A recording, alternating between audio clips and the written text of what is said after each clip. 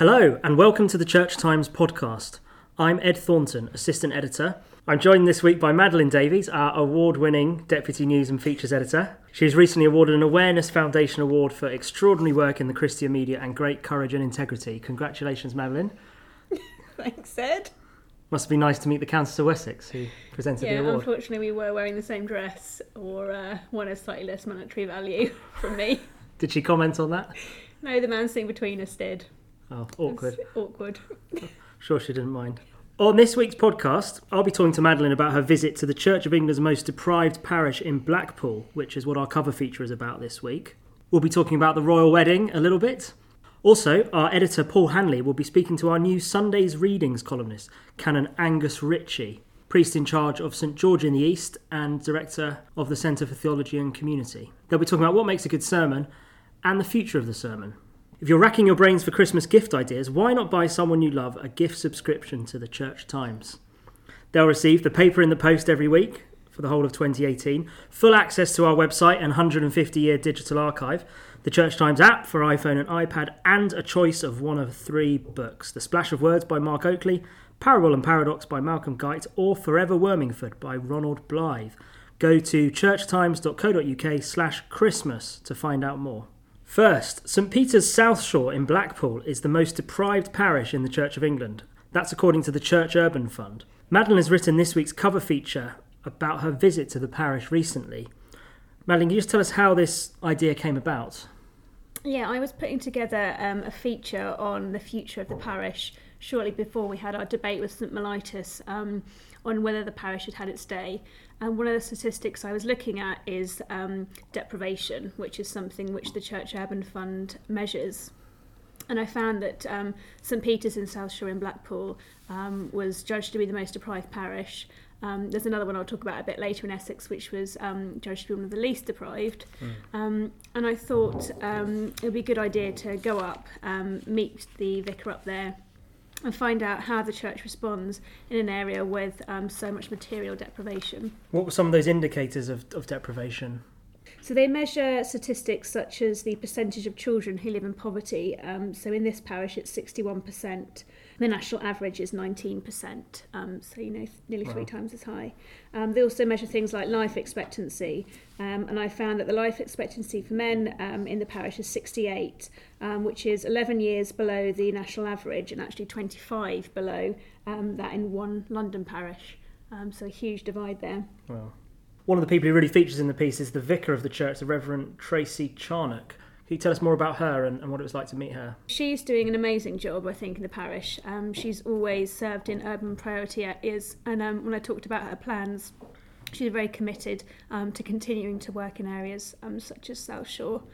One of the things that she runs is what I attended the morning that I arrived in the parish on Friday, which is a sort of drop-in where people who need benefits advice or food or just company are able to come along to the church and receive that. There are various community groups there who they can sort of be referred to, including people from the council that might be able to give them some sort of further advice. But she really kind of matches up that social outreach with preaching and with mission. So there's an invite as well to people who might want to be baptised if they've not been baptised or confirmed or anointed with oil. So it's really kind of combining what the Bishop of Burnley's talked about in terms of service and proclamation. And I thought she'd kind of married those two things together really well. So this is a real life example. I mean, how was she finding it? Did she say it's very tough at times as well? I think what she wanted to get across, I think if you're the vicar of somewhere like that, there's probably a slight concern that someone from the Church Times is going to turn up and write a sort of "It's Grim Up North" article. Or quite patronising. Yeah, and she really wanted to get across sort of how much joy there is. So when we were having our interview in one of the pews, you could hear so much laughter coming from the drop-in through the glass doors at the back. So it's sort of much more complicated than just saying, there's all this material deprivation, isn't it terrible? There's also sort of so much community and the way that people care for each other is actually really moving. So I got the impression that she just really loves her job. And she's worked in inner city Manchester before, but I think she told you that she hadn't seen any poverty like this that she's seen in Blackpool. Yeah, so one of the things that's quite distinctive about this parish is that properties that were once guest houses, when tourism at Blackpool was at its peak, are quite run down, and they've been converted into what are called houses of multiple occupation. So you get people often with problems including alcohol and drug dependency living in these quite run down properties, often by landlords which don't care for them as they should do. So the council's managed to introduce something called selective licensing, where they can make the conditions for being able to be a landlord much tougher.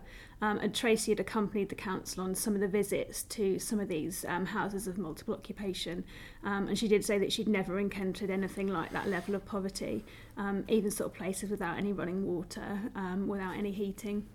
And you talk in the piece about Blackpool Council's plans for development, for making this a great tourist destination again. I mean, what do people in the church think of that? I think there were sort of mixed views. Many of the people in the congregation were older and could remember when Blackpool had been really thriving, and also including the parish, so the streets around, which now, to be honest, do look quite dispiriting, had been really bustling. There's a street there called Bond Street, which was named after the sort of famous one in central London, and it had been sort of a place where you went to really posh shops. I think there were 4 banks on it at one point. So they could remember the heyday. And some sort of felt that could be kind of returned to, and others felt that it couldn't be like it was before. I think with people now being able to go abroad quite cheaply, with motorways that mean you don't necessarily have to stay overnight somewhere like Blackpool, kind of questioning whether it's possible to return to that sort of 50s heyday. And you also talk about how Blackpool is on the receiving end of a lot of the austerity and the cuts. Yeah, so some of the figures which were published by the Labour Party last year highlighted how the kind of changing spending power per person since 2011 were 566, which is compared to a national average of 169. So the amount that the council can spend per person has really kind of significantly declined. It's also ranked as the most deprived local authority in England. I guess one of the things which slightly balances that is that you can apply to this Government Coastal Communities Fund. So the council received 2.9 million towards a new conference centre. So I think the government does recognise that Blackpool's not alone. Sort of many seaside areas are affected by some of these problems, and you can apply to this fund if you have regeneration ideas. You also spoke to Canon Dick Cartmel, who's quite a campaigner with the Labour Party. So a clergy addressing some of what they see as the structural issues as well as just the symptoms. So he was sort of Tracy's predecessor, right. Remembered very fondly in the parish, and he's now a volunteer with Together Lancashire, which is a sort of church urban fund project. Probably the most political person I sort of interviewed around the parish, and he sort of described the church as being insufficiently politically acute, and kind of very open about his Labour Party membership, the fact that he canvasses for the party, and really saying you can only kind of mend these wounds if you get involved in politics, if you engage with the policies which kind of determine the courses of people's lives. He talks about it in your piece about a Westminster researcher who visited, who'd never been north of Birmingham. If you stay for a fortnight and walk the streets and just listen to people, you'll begin to realise why they voted Brexit. Yeah, so this person who sort of come up, I think, just for the day, had never been further north than Birmingham, he mentioned. And I think it kind of feeds into that narrative, which I think we've talked about before at the paper, about a sort of a north-south divide.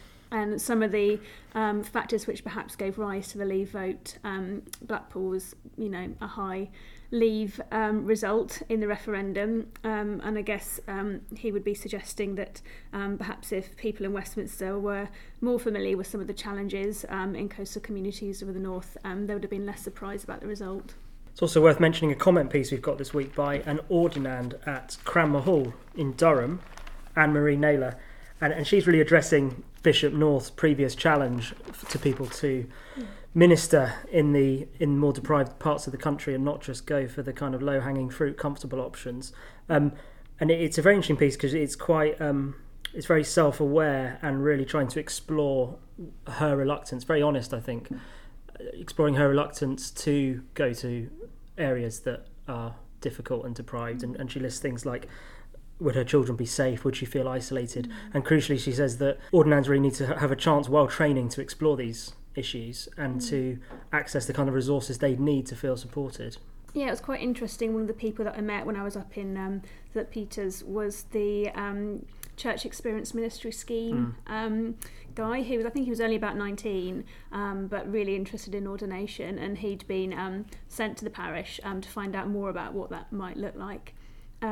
Another thing I've kind of been thinking about is, I don't know if people are watching, but Howard's End is being screened at the moment, and I think that raises a lot of questions as well about how more middle class people interact with people from poorer backgrounds or working class backgrounds, whether they regard them as a project, whether they meddle, or whether they kind of genuinely want to enter into relationships and become part of communities. So I was kind of reflecting on that as well, sort of coming back from my visit. One of the things that Canon Cartmel said, which I thought was really interesting, was that actually we could learn a lot from poor people. And he says actually their natural inclination is to be in community. They look after each other, they laugh a lot, they know how to enjoy themselves. And then he says, meanwhile, acquisitive communities tend to build leylandii trees around their houses. Might also be worth mentioning that next week I've got a feature where I visited one of the least deprived parishes in the Church of England, just to contrast it with my last visit and find out what the church is responding to in that sort of environment. This week's brought the news that Prince Harry and the American actress Meghan Markle have got engaged. We've got a story in this week's edition. Many people are delighted and even thrilled. The Archbishop of Canterbury said he was absolutely delighted, and the Archbishop of York tweeted that it was fantabulous news. Yeah, a huge amount of coverage this week. What did you sort of uncover that you felt had less sort of prominent coverage in the papers? One of the things that's perhaps talked about a bit less, but it was featured in the interview, which was posted the BBC interview, which was posted in its entirety on YouTube by Kensington Palace, I think, was the level of commitment they share to humanitarian work and charity work, and how they initially bonded over the trips they made, and they soon went to Botswana after they'd met, and the relationship kind of evolved from there. And she said in the interview with the BBC, that's almost what got him the second date, was the fact that he was so engaged with these issues. Perhaps not the fact, she would say, that he was a prince. It was the fact that he was a nice person and cared about these things. And I think it's important not to be cynical, maybe, and think that this is a good thing. There are two people so committed to public service who've obviously fallen in love and want to get married and all of that, but they also want to use their soft power, I suppose, in order to make a difference. I think it's quite significant that their first official engagement is to Nottingham to meet people working with people who suffer HIV/AIDS, and also an organisation working with young people at risk of joining violent gangs and committing violent crime. I think that shows kind of where their priorities are. And Meghan Markle also talked a lot about wanting to get to know some of the smaller organisations in the UK and see how they can help. And you've seen the Duke and Duchess of Cambridge visiting organisations such as XLP, a Christian organisation working with young people at risk of joining gangs. I remember they visited another organisation, Only Connecting King's Cross, which works with ex-offenders. It's theatre work and getting them involved in drama. So you can see there's this real commitment, and they've got some links definitely to church-run Christian charities. Many of those people are the people doing that kind of work. Anything else in this week's paper that's stood out?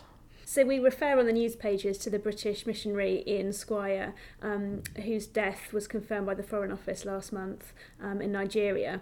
There's actually an amazing interview in the Daily Telegraph the past Saturday where they talk to the captives who were held alongside him. And they shared some really moving details, such as the fact that he was singing Amazing Grace before he died, and talked about how these health professionals from England had found themselves in this quite remote part of Africa, known to be a risky place for people to be, sort of a risk at kidnapping, and how they'd really felt called by God to serve there. Really amazing interview I'd encourage people to look at. I've been interested by a story coming from the Archbishop's task group on evangelism. They released a booklet called Evangelism for the Local Church, which we write about in our news pages, and the whole of our leader column is devoted to. The booklet's being sent to every diocese with a message from the two archbishops, and it's really saying it's not an off-the-shelf programme that guarantees, lots of people in church. But it does talk about this 4-stage virtuous circle where you have contact, the initial relationships with people, nurture, intentional investment in specific events to grow that contact, commitment, that's specific, issuing a specific invitation to follow Jesus, and then growth, the development of the faith that has begun. Hello, this is Paul Handley, and I'm talking to Angus Ritchie, who is taking over our Sunday's Readings column from now. I wanted to ask you about preaching, because although the column acts in place of a sermon for the readers, we know that it's also used by a lot of preachers in their preparation. So, do you find preaching easy or difficult, or what?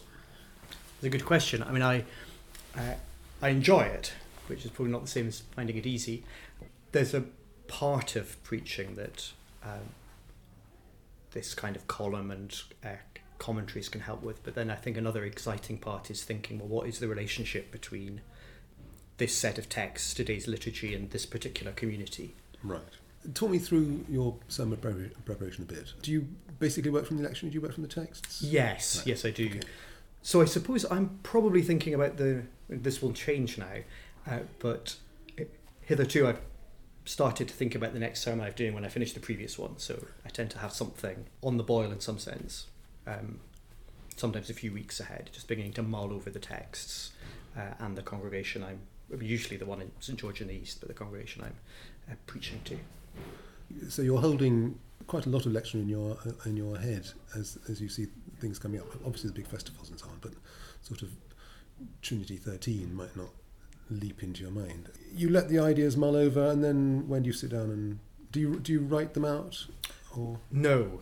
So they're usually not written, although I'll have a kind of clear structure in my head. My father is a retired Presbyterian minister in the Church of Scotland, and that would have been 20 minutes and 3 points, all alliterating. I probably kept 3 points. That's still there. One great help to me is that the staff team at the Centre for Theology and Community, at our Monday morning staff meeting, the first thing we do is have half an hour of Bible study on the following Sunday's text. Uh-huh. So I think it's always really interesting to get a different set of people's perspectives. And actually in the parish, we've just started a fortnightly Bible study group, and actually we find it more helpful for the clergy not to be there. But it's very interesting to hear what members of the congregation have to say in response to encountering the text. Oh, I like the idea of being helpful for there not being clergy present. There's a temptation for people to then want to, On the other hand, part of your job is to have done the academic work and then to feed that into people who don't have time or the inclination or whatever to do that. Or absolutely. Do you not accept that? No, I think that's absolutely right. I think what the clergy can definitely bring, hopefully, is among other things, is that academic knowledge, but often actually it'd be quite revealing what it may be that there are members of the congregation who have lives which stand closer in some ways to characters in the story. Mm-hmm. So I think if the aim of the sermon is to help this congregation to make sense of this word, right, then there are different kinds of knowledge it's helpful to bring together. Okay, so just finishing the narrative of your sermon preparation then. So you don't write it down. Do you have a page of notes or anything, or do you go into the pulpit naked? No, the chasubles are very pleasant at St George in the East, but no, I will probably by Friday, having been thinking about it for a while, having read some commentaries, having had at least one group of people discussing it, I will by Friday or Saturday have worked out what I'm going to say. Okay. And you keep that in your mind. You don't write anything down. Yeah. Okay. I mean, I think the most interesting part of all that is the consultation. I mean, I can't think of any clergy of my knowledge who have that opportunity to, or possibly quite a lot of them willingness to discuss in depth the passages that they're going to be preaching on. And do you get any comeback from the people afterwards and say, well, we told you on Monday that this was about that? No, to be fair, so most of the centre staff who have actually been in Bible study with would be worshipping somewhere else. But I haven't yet. The Bible study in the parish is a relatively new initiative by a number of our lay people. But but I do tend to ask them what came up, because it is. I mean, in the same way as I think parish visiting is quite an important part of preparation for preaching, is that being in conversations with people where you kind of get a sense of who they are and what they are likely to be bringing when they come and hear this. I think having a sense of what people's reaction to hearing the text is before you stand up and say anything about it is really helpful, because that's where the sermon, I suppose, is different from a lecture. You're helping this community to think about what this word means for them now. Okay. And, I mean, what's going to be interesting over the next few months, this isn't a question, it's an observation really, is over the next few months you're going to be writing an article rather than preaching a sermon. So you won't get the feedback, you won't be writing about a particular or to a particular congregation or audience in a way. Yes. Might not necessarily be getting that feedback, though of course your editors will come. I might get more feedback in some ways. Not necessarily helpful, very honest it will be. I mean, I think that's good. That's one of the things that we think our columnists enjoy is exploring that aspect of things. And sometimes it takes a few weeks to find their voice, but nonetheless, even the exploration of that is quite interesting. Yes, it is going to be a very different experience. Well, it is already, having gone to write them, a different experience from writing out a sermon on the rare occasions when I do that. Okay, what's happening to your, I suppose your theology, but in specific, because that's too big a question, but in relation to your preaching, is over the recent months and years, is your preaching becoming more definite, more nuanced? Is it becoming? Are you getting better at it? What's happening? Perhaps you should go to the Bible study group and ask them when they meet in the pub. What's happening to your preaching at the moment? I suppose something I'm quite trying to be mindful of is the different kinds of sermons people might need. I think. I think there are perhaps certain kinds of sermon each individual preacher is more drawn to, whether it's about practical application in what the church does together beyond the walls of the building, or whether it's about connecting with the liturgy, or whether it's about the individual pastoral lives of people, or whether it's about the light it might cast on their prayer lives. And I think one thing I'm trying to do is sort of look back over a period and think, well, is the balance of kinds of insight I draw out of this set of texts, the balance that this community needs. Mm-hmm. Okay, so there's a as I would expect from you, I think there's a practical application somewhere in the mix. Yes, and I'm really struck by the congregation's probably heard this a few times. The common worship responses to the gospel are, praise to you, glory to you. There's a sense in which we expect the process to be one in which people encounter the Lord, rather than one in which they learn a set of edifying facts. I mean, the edifying facts may be helpful in encountering the Lord. I'm not, and that is, as you said, one of the things you'd hope the preacher would bring. But the point of this is to help people to live out their discipleship.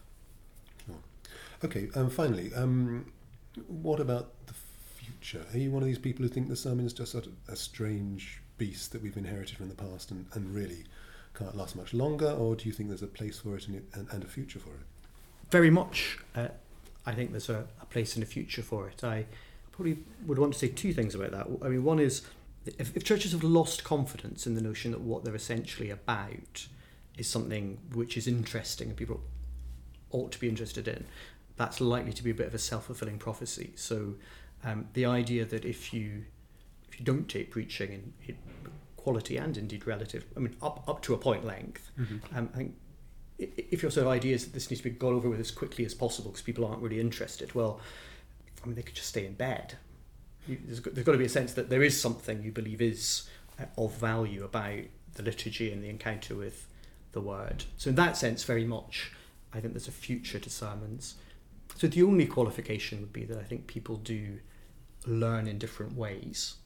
And so for some people, listening to someone preaching is very helpful. For other people, actually, it might be more in the context of conversation. And then thinking about, well, how would you have a conversation where you still had an opportunity for the insights that scholarship has to cast on this text? That's, I think, quite an interesting question. How do you do that in a way that brings that kind of knowledge to the table? Angus, thank you very much. Thank you. That's it for this week's episode of the Church Times podcast. You can find lots more news, analysis, comment and book reviews on our website, www.churchtimes.co.uk. If you're not yet a subscriber, why not take a look at our latest introductory offer? 1 month of our digital package and 5 issues of the paper for just £5. Go to www.churchtimes.co.uk/subscribe. The music, as always, was by Sought After Sounds. Don't forget to tune in next Friday for our next episode, and thanks for listening.